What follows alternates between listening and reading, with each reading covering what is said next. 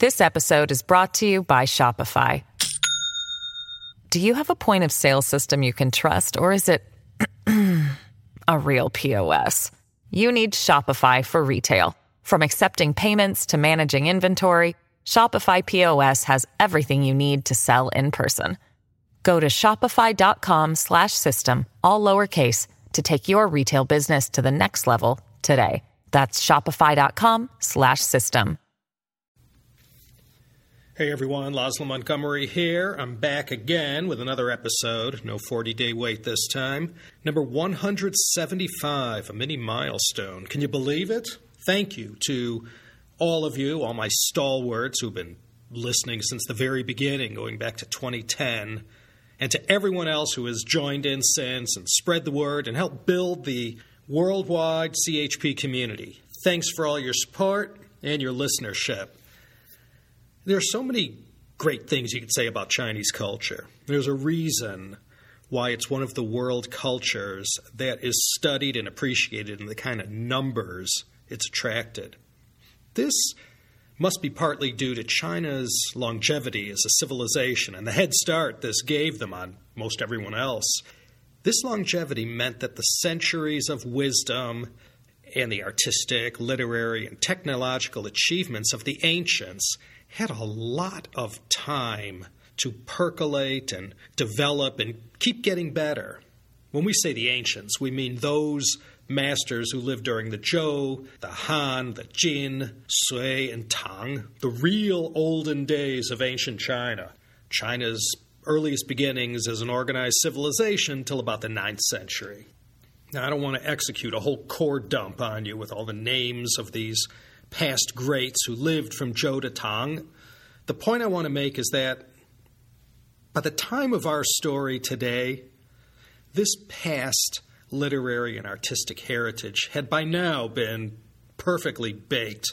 By the time of the Song, wherever you might wander, the main thoroughfares or back streets of Kaifeng, you were almost always surrounded by aspiring literati. In this era of such achievements in the arts and letters, you really had to be good to stand out. So our subject today is one of those guys that stood out. By the time of the Northern Song Dynasty, 960 to 1126, after so many years of compounding interest, the merits of the great gentleman scholar officials of the day had reached heights that even in their own time, educated people knew was the farthest Chinese culture had come. The Tang was great, but wasn't the Song. We all know from past CHP episodes and from that Huizong 4-part series, there was this sword of Damocles always hanging over China from the steppes north and west of the Yellow River basins. But despite the potential menace, by the 11th century, times had never been better. The Song army had managed to maintain a relative peace in a truncated but unified China, at least for a little while, more than 100 years. That's certainly long enough to be considered a pax sinica. Nothing beats peace and prosperity as far as being a contributing factor that might lead to a great leap forward in literature and the fine arts. Elsewhere in this time period we're talking about, the Northern Song, it was mid to late 11th century, the high Middle Ages in Europe, the rise of the Seljuk Turks, the Fujiwaras, still a force in Japan, Islamic science and learning unparalleled anywhere on earth, except maybe in Song China. This was the timestamp for today's episode. He had many names, but he's known mainly by two, Su Dongpo and Su Shi. I'll use them interchangeably in this episode. Now, I'm not going to say he was the greatest writer, calligrapher, and painter of all time, but he's right up there. If there was a pantheon of the most sacred cows in classical Chinese art and literature, Su Shi is in that group. The 8 great men of letters of the Tang and Song dynasty. It's a halfway decent bellwether of greatness. In Chinese, this exclusive list was known as the Tang Song, Ba Da Jia. It included names that maybe you're hearing for the first time, but for scholars of classical Chinese literature, these are the biggest names. Han Yu, Liu Zongyuan, Ouyang Xiu, Su Xun, Su Shi, Su Zhe, Wang Anshi, and Zheng Gong. Su Xun, one of the names on that list, was Su Shi's father, and Su Zhe was Su Shi's younger brother by 2 years. And from what I read, Su Shi's mother and 2 sisters were no slouches either. Quite a family, I bet. Father and 2 sons made up almost 38% of the 8 most celebrated scholars of the 2 most renowned dynasties in Chinese history. For me, at least, I got this hang-up that unless you can read and appreciate his literary works in the original Chinese, or you're expert enough to look at his calligraphy and paintings with a discerning and educated eye, it's hard to know what makes Su Shi so special.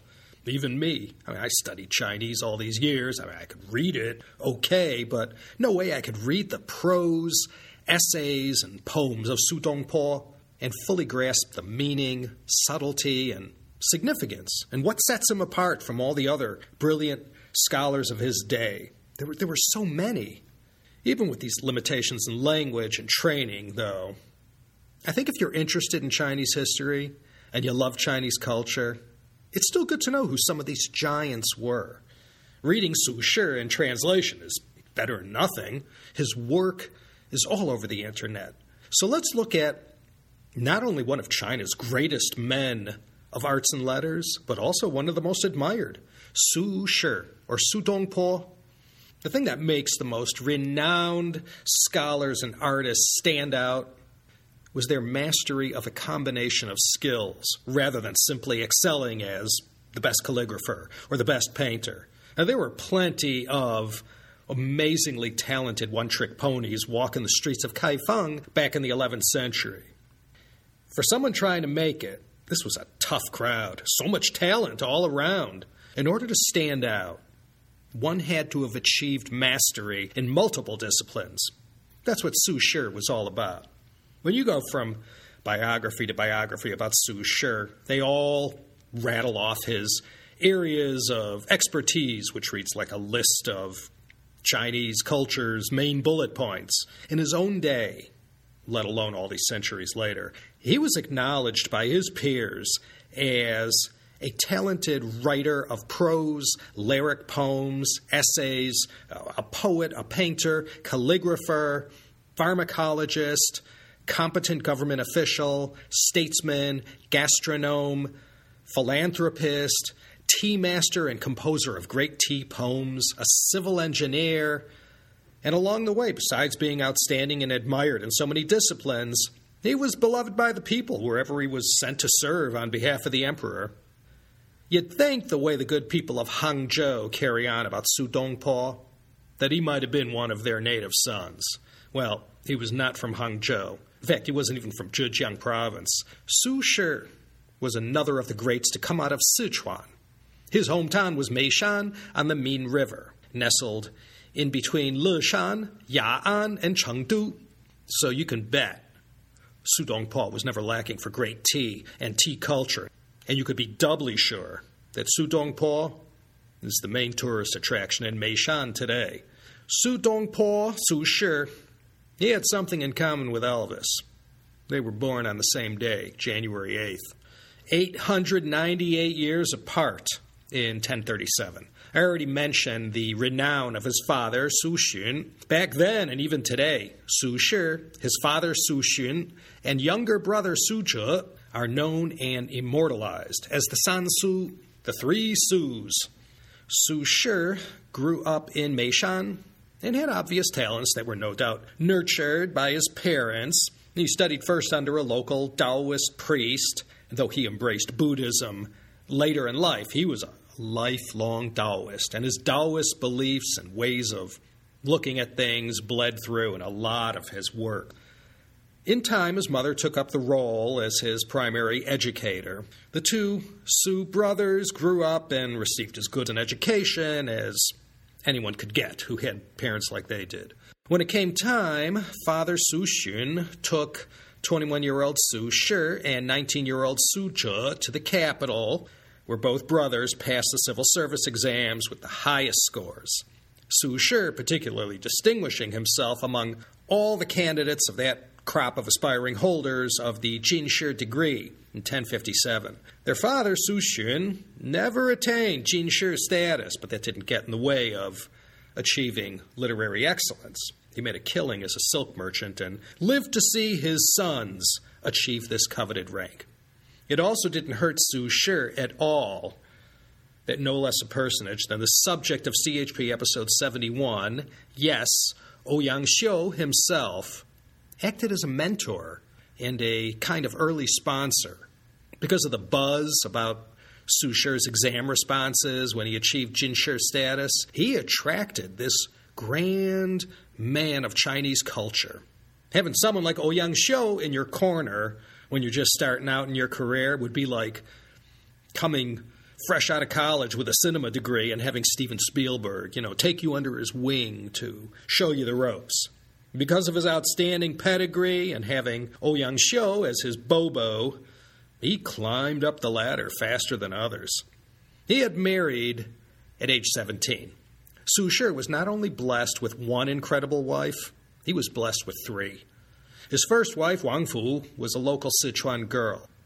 He was very devoted to her, and she always had his back, looking out for Su Shi, advising him who to hang with, who to avoid. When he began serving in the bureaucracy around 1060, she guided him and helped him get his career off the ground.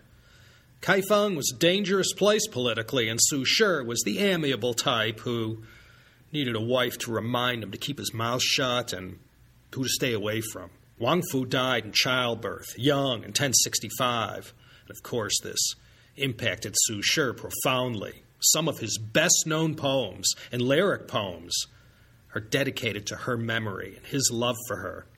Well, as I said earlier, this time, mid-11th century, as far as China was concerned, it was the best of times. And the center of the universe back then was in Henan province, on the banks of the Yellow River, in the city of Kaifeng. Song aristocrats were mostly all filthy rich, educated families. They all lived in Kaifeng or any of the other larger urban areas. Like their fellow aristocrats around the world, they lived off the income from their estates that they acquired or were granted. They had it made. Collecting great works and designing gardens was a major pastime in that day. From the emperor on down to the smallest private individual collectors, priceless treasures that accumulated over the millennia abounded. Regrettably, though, most of it will get carted off to Manchuria by the Jurchens after they took over. One of the most striking differences between the swells of the Tang versus the Song is that back in the Tang, these rough and often violent competitions and equestrian and martial sports, they were a big thing. And to be an aristocrat and kill enemies on the battlefield was, considered glorious. So many of these Tang leaders and aristocrats back then were, mixed with the cultures of the surrounding steppe. They were a rougher people, though, of course, very refined in the arts and literature. The Song aristocrats, on the other hand, they didn't go in for horses and violent games. Song men of letters didn't want to break a sweat if they didn't have to. Soldiering wasn't the life for these Song aristocrats. By their day, if you needed soldiers, the thing to do was to go recruit them from the lower classes or pay mercenaries. The tradition of military service had less importance among the haves, who believed this was more the work of the have-nots. The cool literati thing to do back in the salad days of the Song dynasty was to relax with your friends and colleagues in any number of tea houses and try out your latest literary witticisms on each other whilst engaging in doucha competitions. If you remember from the CHP 10-part series on the history of tea, the way they did it back in the Song was to use powdered, crushed tea leaves to make their tea. And rather than steep the tea leaves like they began to do in the Ming, they would use a whisk to whip the powdered tea and boiled water into a froth and serve it so that it not only tasted divine and was aesthetically pleasing, but was also perfectly prepared to the standards of the Song beautiful people. In the world of tea culture, which includes poetry and other literary works, as well as painting and ceramics, Su Dongpo is considered one of the greats. Growing up in the tea country of Sichuan, the province where tea was first cultivated, it was no wonder Su Shi knew his Camellia sinensis. He was a tea connoisseur who stood out in an age where even Emperor Huizong himself would duel with his courtiers in doucha, or tea battles. So in addition to all his other talents and reasons for high repute, Su Shi is one of the several rock gods in the world of tea culture. In 1068, his career riding high, widowed Su Shi married wife number 2. She was Wang Runzhi. In this second marriage, Su Shi had a partner who not only stuck with him through thick and thin, she took care of him and played a supporting role, being there for what is arguably called Su Shi's most productive and acclaimed period for his writing and painting. His political career from here on out was a roller coaster ride of ups and downs. This wife is remembered for sticking by her man and softening the hardships he faced. Wang Runzhi followed him around to his various postings. As far as being an official goes, Su Shi left his mark here and there. Of course, the Su Di, the Su Causeway that crosses Westlake and Hangzhou, being his most famous example. Su Shi is strongly associated with Hangzhou. He first went there in 1071, when the political heat got too hot at the palace and he was under fire by the reformers. Hangzhou suited Su Shi quite well. His second posting there lasted from 1089 to 1091. We'll get to that in a minute. It wasn't all champagne wishes and caviar dreams for Su Shi. As respected as he was for his erudition and many talents, he did have the misfortune, or good fortune, depending on how you look at it, well, misfortune for him, of competing at the top when the most sensitive matter of social and political reforms became the signature issue of the day. Yes, you remember these, Xinfa, the new policies ushered in during the time of the Shenzong Emperor. 1069, the talented and respected scholar official Wang Anshi became the chancellor and immediately began ushering in all kinds of sweeping reforms of core, fundamental issues of the day: commerce, industry, the military, education, the social safety net, and agriculture, to name a few. These reforms, ushered in during the 1070s, shook the very foundations of Song Dynasty Chinese society from the top down. There were 3 main guys who came from the conservative camp. These were Sima Guang, Ouyang Xiu, and our boy Su Shi. They thought these reforms would bring ruin on the country, and they always had their heels dug in deep to slow things down and argue against the implementation of changes that they believed disrespected and ran roughshod over traditional Chinese values and laws. Su Shi and others believed that the ancients of the Zhou and the Han should be looked to as models of propriety and how to maintain a nice, harmonious society, to use a term from more recent history. Now, when I say they made up the conservatives who opposed these reforms, it was slightly more complicated than that. Like the 2 main political parties in the American system, not everybody on the same side spoke with one single voice. The conservatives were split into 3 main factions. The Sichuan faction was the one Su Shi was part of, being from Sichuan at all. It was called that because the core of this group were none other than Su Shi and his brother Su Zhe. Their esteemed father, Su Xun, had already passed in 1066, 5 months before the Battle of Hastings. On the other side of the world, one of their opposing factions was the Luoyang faction of Cheng Yi. Cheng Yi was a Luoyang-based philosopher who had similar politics as Su Shi, but they couldn't see eye to eye on some points, and somehow these 2 conservatives became political rivals. Now, the third anti-reform faction was led by the great historian Sima Guang. He wrote the Zizhi Tongjian, the Comprehensive Mirror in Aid of Governance. This work, discussed in past CHP episodes, traced Chinese historiography from the Zhou to the northern Song. It was one of the crowning achievements of the Shenzong Emperor's reign and provided Sima Guang with a nice degree of immortality for his contribution to recording and preserving China's history. But Su Shi, he couldn't stop himself from picking fights with these two factions. The failure of these men to join together and find common ground was a contributing factor as to why they could not influence the direction and scope of these reforms. Su Shi was one of the powerful and influential voices in the capital, in Kaifeng, who said these reforms, being introduced by Wang Anshi, went too far. In essence, he was making the same battle cry conservatives the world over make. Why rush? What's wrong with the way things are right now? Fix what's broken. Don't discard old traditions so easily.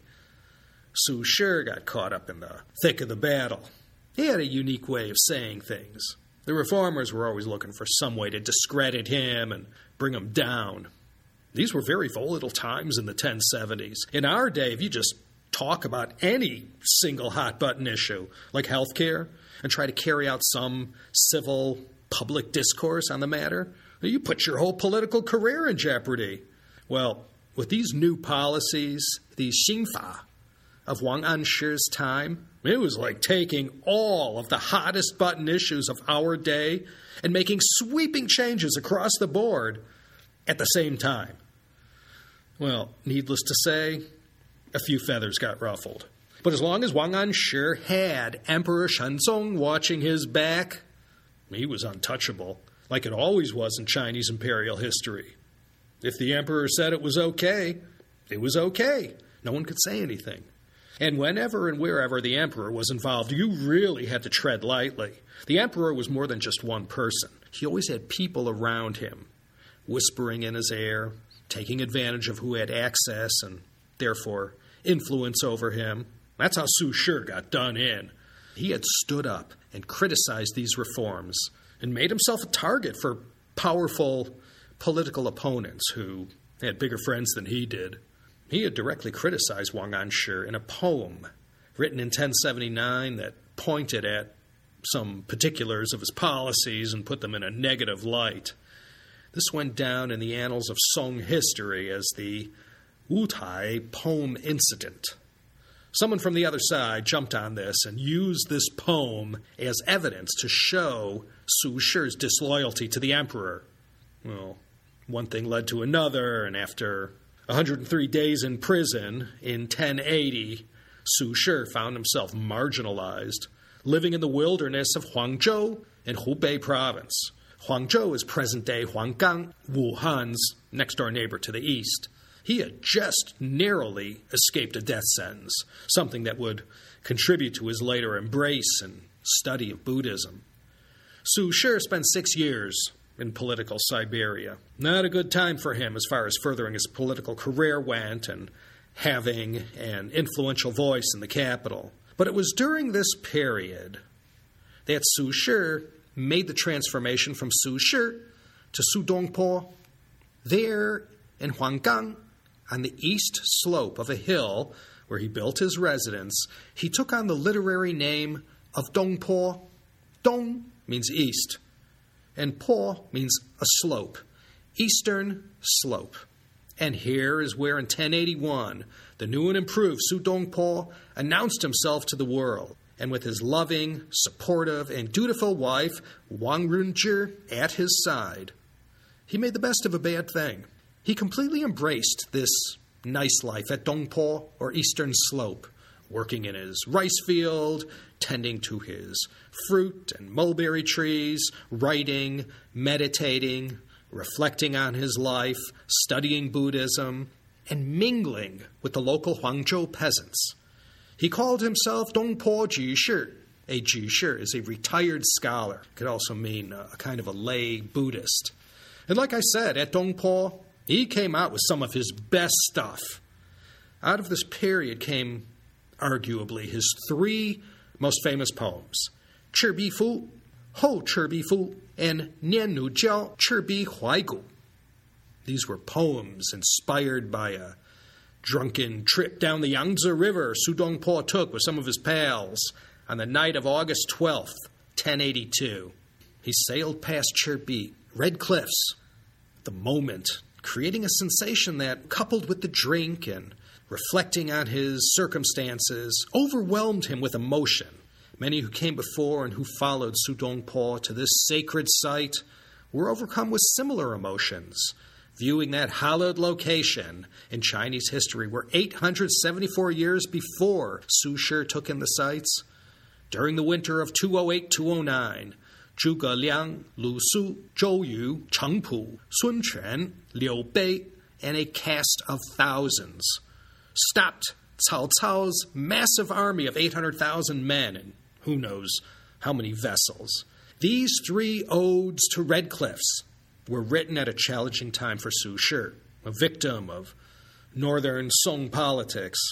Anyway, 2 of the 3 poems were written in the Fu style. The third one, Meditations on Red Cliff, was written in the Ci style. Ci poetry has been pigeonholed as lyric poetry. It was sung.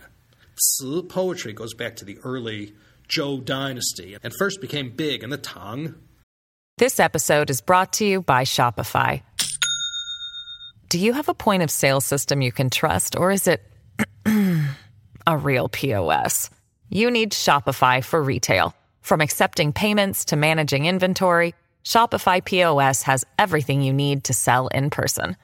Go to shopify.com/system, all lowercase, to take your retail business to the next level today. That's shopify.com/system. Under Su Shi in the Song, this Ci form of lyric poetry is said to have reached its apex. It's a pretty ancient literary form. Now, I'm not going to be a poser and say I know a lot about this sliver of Chinese culture that gave Su Shi his greatest literary renown. Yeah, he built the Sioux Causeway across West Lake, and he was part of the political struggle that went on at the highest level of the state regarding these sweeping reforms. But as far as Su Shi's literary achievements are concerned, I read in more than a couple sources that it was for his body of Ci poetry that he left behind, this lyric poetry done in the ancient style, that many who know more than I do say he achieved the pinnacle of his literary greatness. Another masterwork Su Shi dropped on everyone in 1082 was the Han Shi Tie. Along with the celebrated names Huang Tingjian, Mi Fu, and Cai Xiang, Su Shi is known as one of the Song Si Jia, one of the 4 great calligraphers of the Song. The poem commemorating this Chinese festival when only cold foods are consumed came first, followed by Su Shi's calligraphic work of this poem. Han Shi is the holiday that occurs right before Qingming in April. In this poem, Su Shi expressed his emotions and sadness at his situation. Somehow this calligraphic scroll in Su Shi's own hand made it all the way down to the 1940s. And at the heat of the Chinese Civil War, it was secreted to Taiwan and now hangs in the National Palace Museum in Taipei. This Han Shi Tie and 2 other works by Wang Xizhi and Yan Zhenqing are considered by some to be the 3 most prized and renowned works of Chinese calligraphy of all time. Su Shi had been handed this low-level post out in the political boondocks of Huangzhou, no offense to Hubei province. Now, despite his reversal of fortune, wherever he went, he was diligent at his job as an official, and this Huangzhou posting was no exception. He was hands-on wherever he went, mingling with the masses, and by all accounts, he consistently served his constituents well.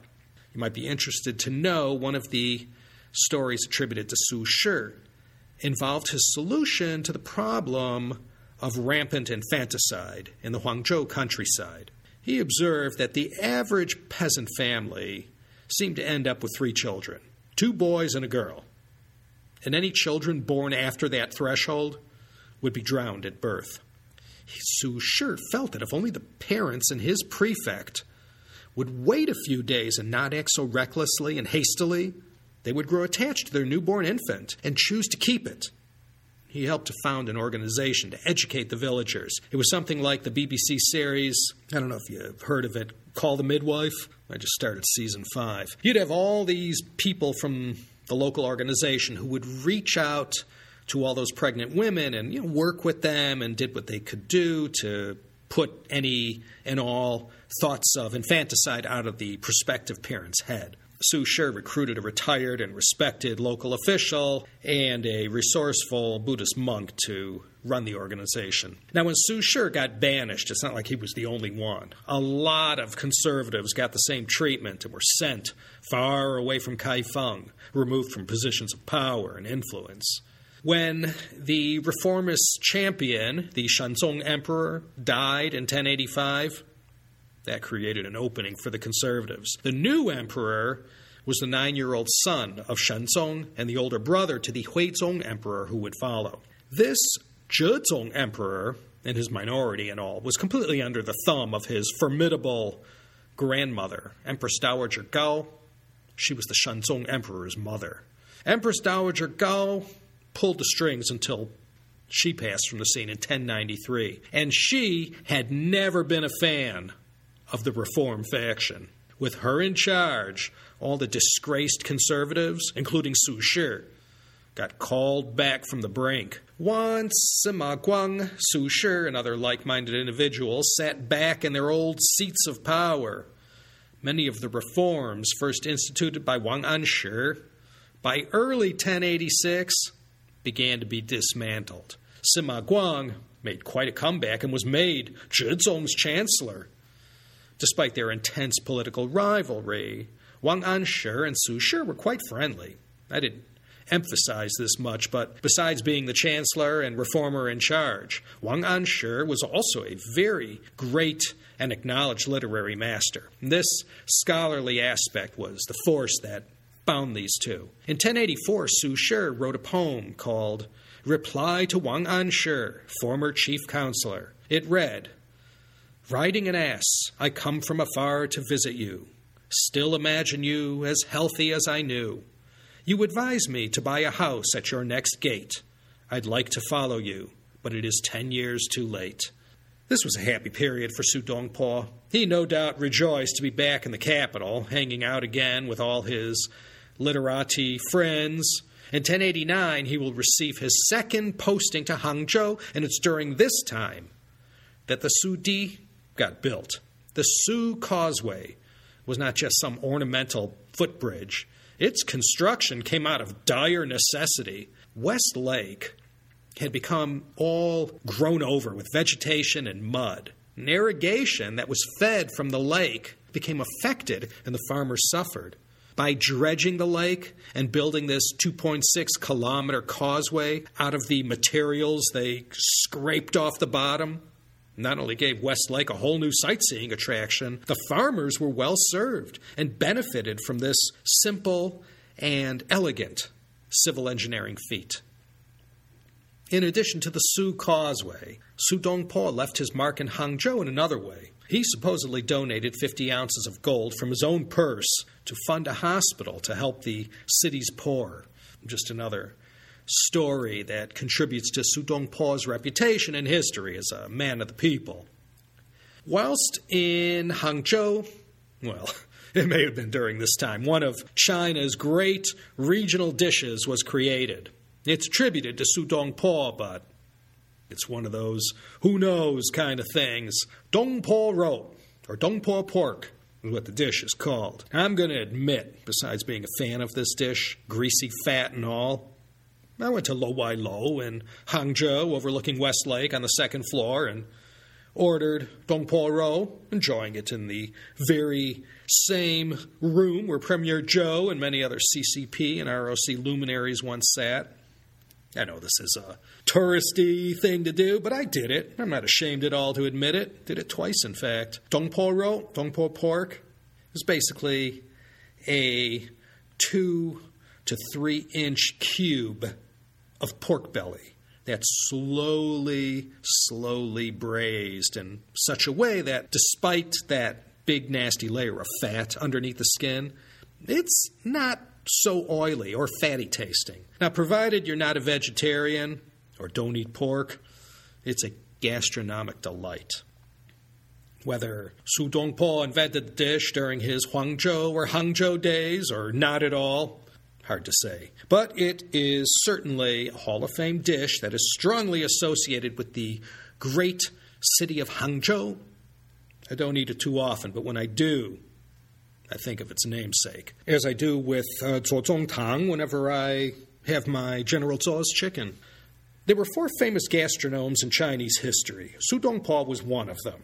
The other 3 were Nizan, the late Yuan, early Ming painter, Xu Wei, the Ming painter, and Yuan Mei, the Qing dynasty scholar and artist. The Zhezong Emperor launched his reign by declaring the Yuanyou era. This lasted 1086 to 1094. And all those conservatives who were back in business, thanks to Empress Dowager Gao, became known as the Yuanyou faction. Reformers and followers of Wang Anshi were laying low, watching helplessly as their years of effort got systematically deconstructed. Even the writings of Wang Anshi were suppressed. It was a good old-fashioned backlash, and the Yuanyou faction and all who followed them tore these new reforms down. You know that old scenario? After all enemies had been vanquished, the vanquishers turned on each other. Well, in 1091, thanks to more sniping at the upper echelons of power, Su Shi found himself under fire. Again, someone using one of his literary works against him. That's a familiar theme. After serving this stint in Hangzhou, the political winds of change next blew Dongpo to Guangdong province.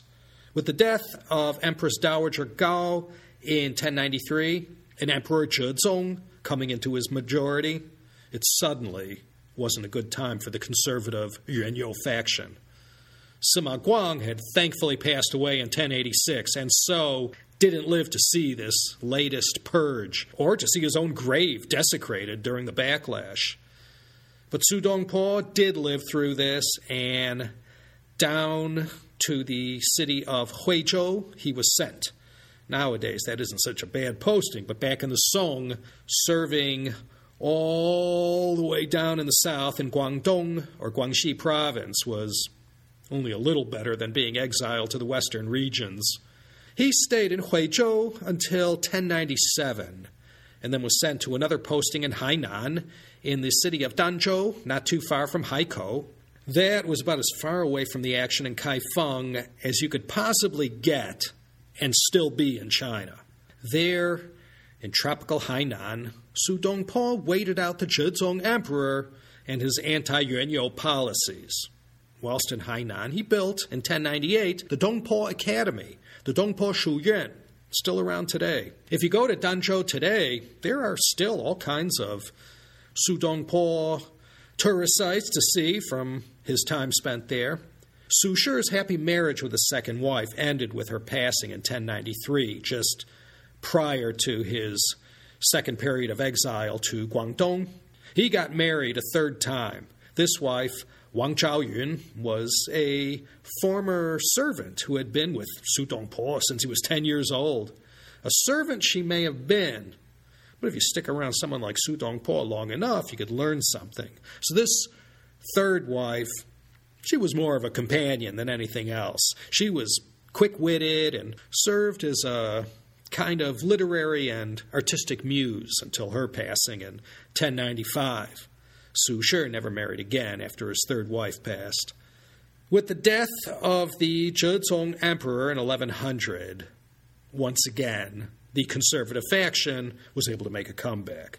With the new emperor, Huizong, who we discussed in a 4-part series, CHP 132 to 135, an attempt was made, didn't work out too well, to bring about some kind of reconciliation between the two factions and to end this destructive cycle of political persecution.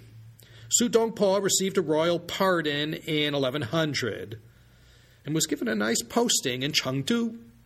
This was not too far from his birthplace in Meishan, the wonderful city of Chengdu, the ancient capital of the Shu Kingdom. Be a nice place to finish off a stormy but productive government career. For a literatus and tea lover, you could do a lot worse than Chengdu and the surrounding region. However, for Su Dongpo, it wasn't meant to be. On his way to the posting, he became ill and had to stop and rest in the city of Changzhou, Jiangsu province. And it was there he died on August 21st, 1101, 64 years old. And like Elvis, who he shared a birthday with, he became even bigger in death than in life. In a nation of people who revered their scholars, he became one of the preeminent examples of the scholar official who had achieved literary and artistic genius. As officials went, it was said Su Dongpo was more of a man of the people than others who operated at his level. That might be another aspect of Su Dongpo's overall mystique that kept him popular all throughout the centuries. He was a great talent who made a massive contribution to Chinese culture, but had the misfortune to fall prey more than once to the ill winds blowing inside the palace in Kaifeng. He lived through extremely tumultuous times in China politics. The great reforms that Wang Anshi and his gang were implementing were like Lyndon Johnson's Great Society and FDR's New Deal all rolled up into one. Nothing on this scale had ever been tried before in Chinese history.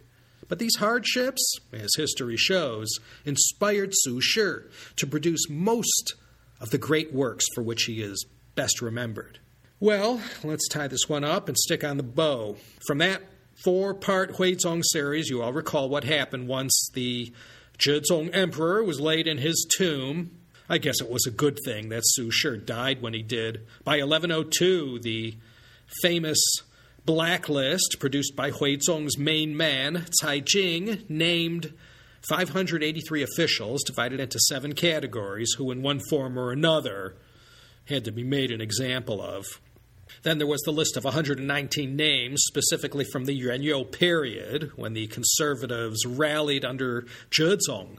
All those guys, Su Shi, of course, Sima Guang, Su Zhe, Cheng Yi, and others, were all given a severe and posthumous dressing down. The years immediately following his death were bad years for Su Shi. Not only was he targeted for harsh criticism, but his allies and admirers felt the heat as well. After all those years of having been dragged through the mud, Huizong totally rehabilitated Wang Anshi and his benefactor, the Shenzong Emperor. Those most prominent in the Yuanyou faction that had their day at the start of the Zhezong Emperor's reign, back to the dog pound for them. The Huizong Emperor, well, he did not like Su Shi. For all his own reasons, he was not a fan. And he used his own personal prestige to carry out an anti-Su Shi movement of sorts. There were 2 works called the Dongpo Collection and the Later Collection. Huizong banned these, and the way they deleted a file off the cloud, the hard drive, and the thumb drive back then was to gather up the printing blocks from each work and destroy them. And that's what Huizong ordered. And for the whipped cream, Huizong extended the criticism of Su Shi to the Sansu, the 3 Sus, Su Xin and Su Zhe, and the cherry on top. The repercussions were even felt by Su Shi's disciples as well. If you recall from that 4-part Huizong series, Cai Jing, who was Huizong's brain, basically, his chancellor, and the most powerful man in Kaifeng, aside from the emperor, well, his son, Cai Tao, had gone and done the unthinkable, published some work that put Su Shi in a somewhat positive light. Even he got caught up in the moment, got banished by Huizong for a year in 1123. Cai Jing had to beg the emperor to get his son back. Well, though it's very difficult for me to read it in the original Chinese, I am happy to say from at least a historical point of view, the Huizong emperor did not succeed in his personal mission to wipe out any trace of Su Shi. A whole lot of stuff somehow made it through the next 9 centuries without getting lost to some calamity. We have in our day about 2,700 poems of Su Shi in the Shi, Fu, and Si styles. Got 800 written letters, several original works of calligraphy, and paintings. I'll tell you, once Emperor Huizong got sent packing to the coldest corner of Manchuria after the Jurchens snatched all that had once been his, Su Shi made an immediate comeback, During the Jin Dynasty, he was very popular indeed. There was this literary group formed by Su Shi back in the day called the Sumen Sixue Shi, or the four scholars at Su Shi's gate, Zhang Lei, Chao Buzhi, Qin Guan, and Huang Tingjian. All their work was highly in demand during the Jin and in the centuries that followed, too. You know how it is in China and elsewhere. The best stuff, if it's really good, keeps getting passed on from generation to generation. From listening to a few young people today, the passion is still there for Su Shi. A lot of his stuff is still very much admired and appreciated. The 6.5-foot-long scroll of Su Shi's Hanshi Tie, on display at the National Palace Museum in Taipei, is still a big draw. Su Dongpo still remains a big brand name and a powerful inspiration among fans of classical Chinese literature and art. So that's going to be it for now. If you never heard of Su Dongpo before, I hope you learned something. If I piqued your curiosity even one bit, you could go onto your favorite search engine and search for Su Dongpo or Su Shi's poems, and you'll be richly rewarded. We remember Su Dongpo for both his talents and for his participation in a time in Chinese history when major events were happening. And of course, for Dongpo wrote, try it, but don't eat it too often. Otherwise, an angioplasty might be in your cards. This is your host and humble narrator, Laszlo Montgomery, signing off from Los Angeles here in Southern Cali. Take care, everyone, and I hope you'll think about joining me next time for another exciting episode of the China History Podcast.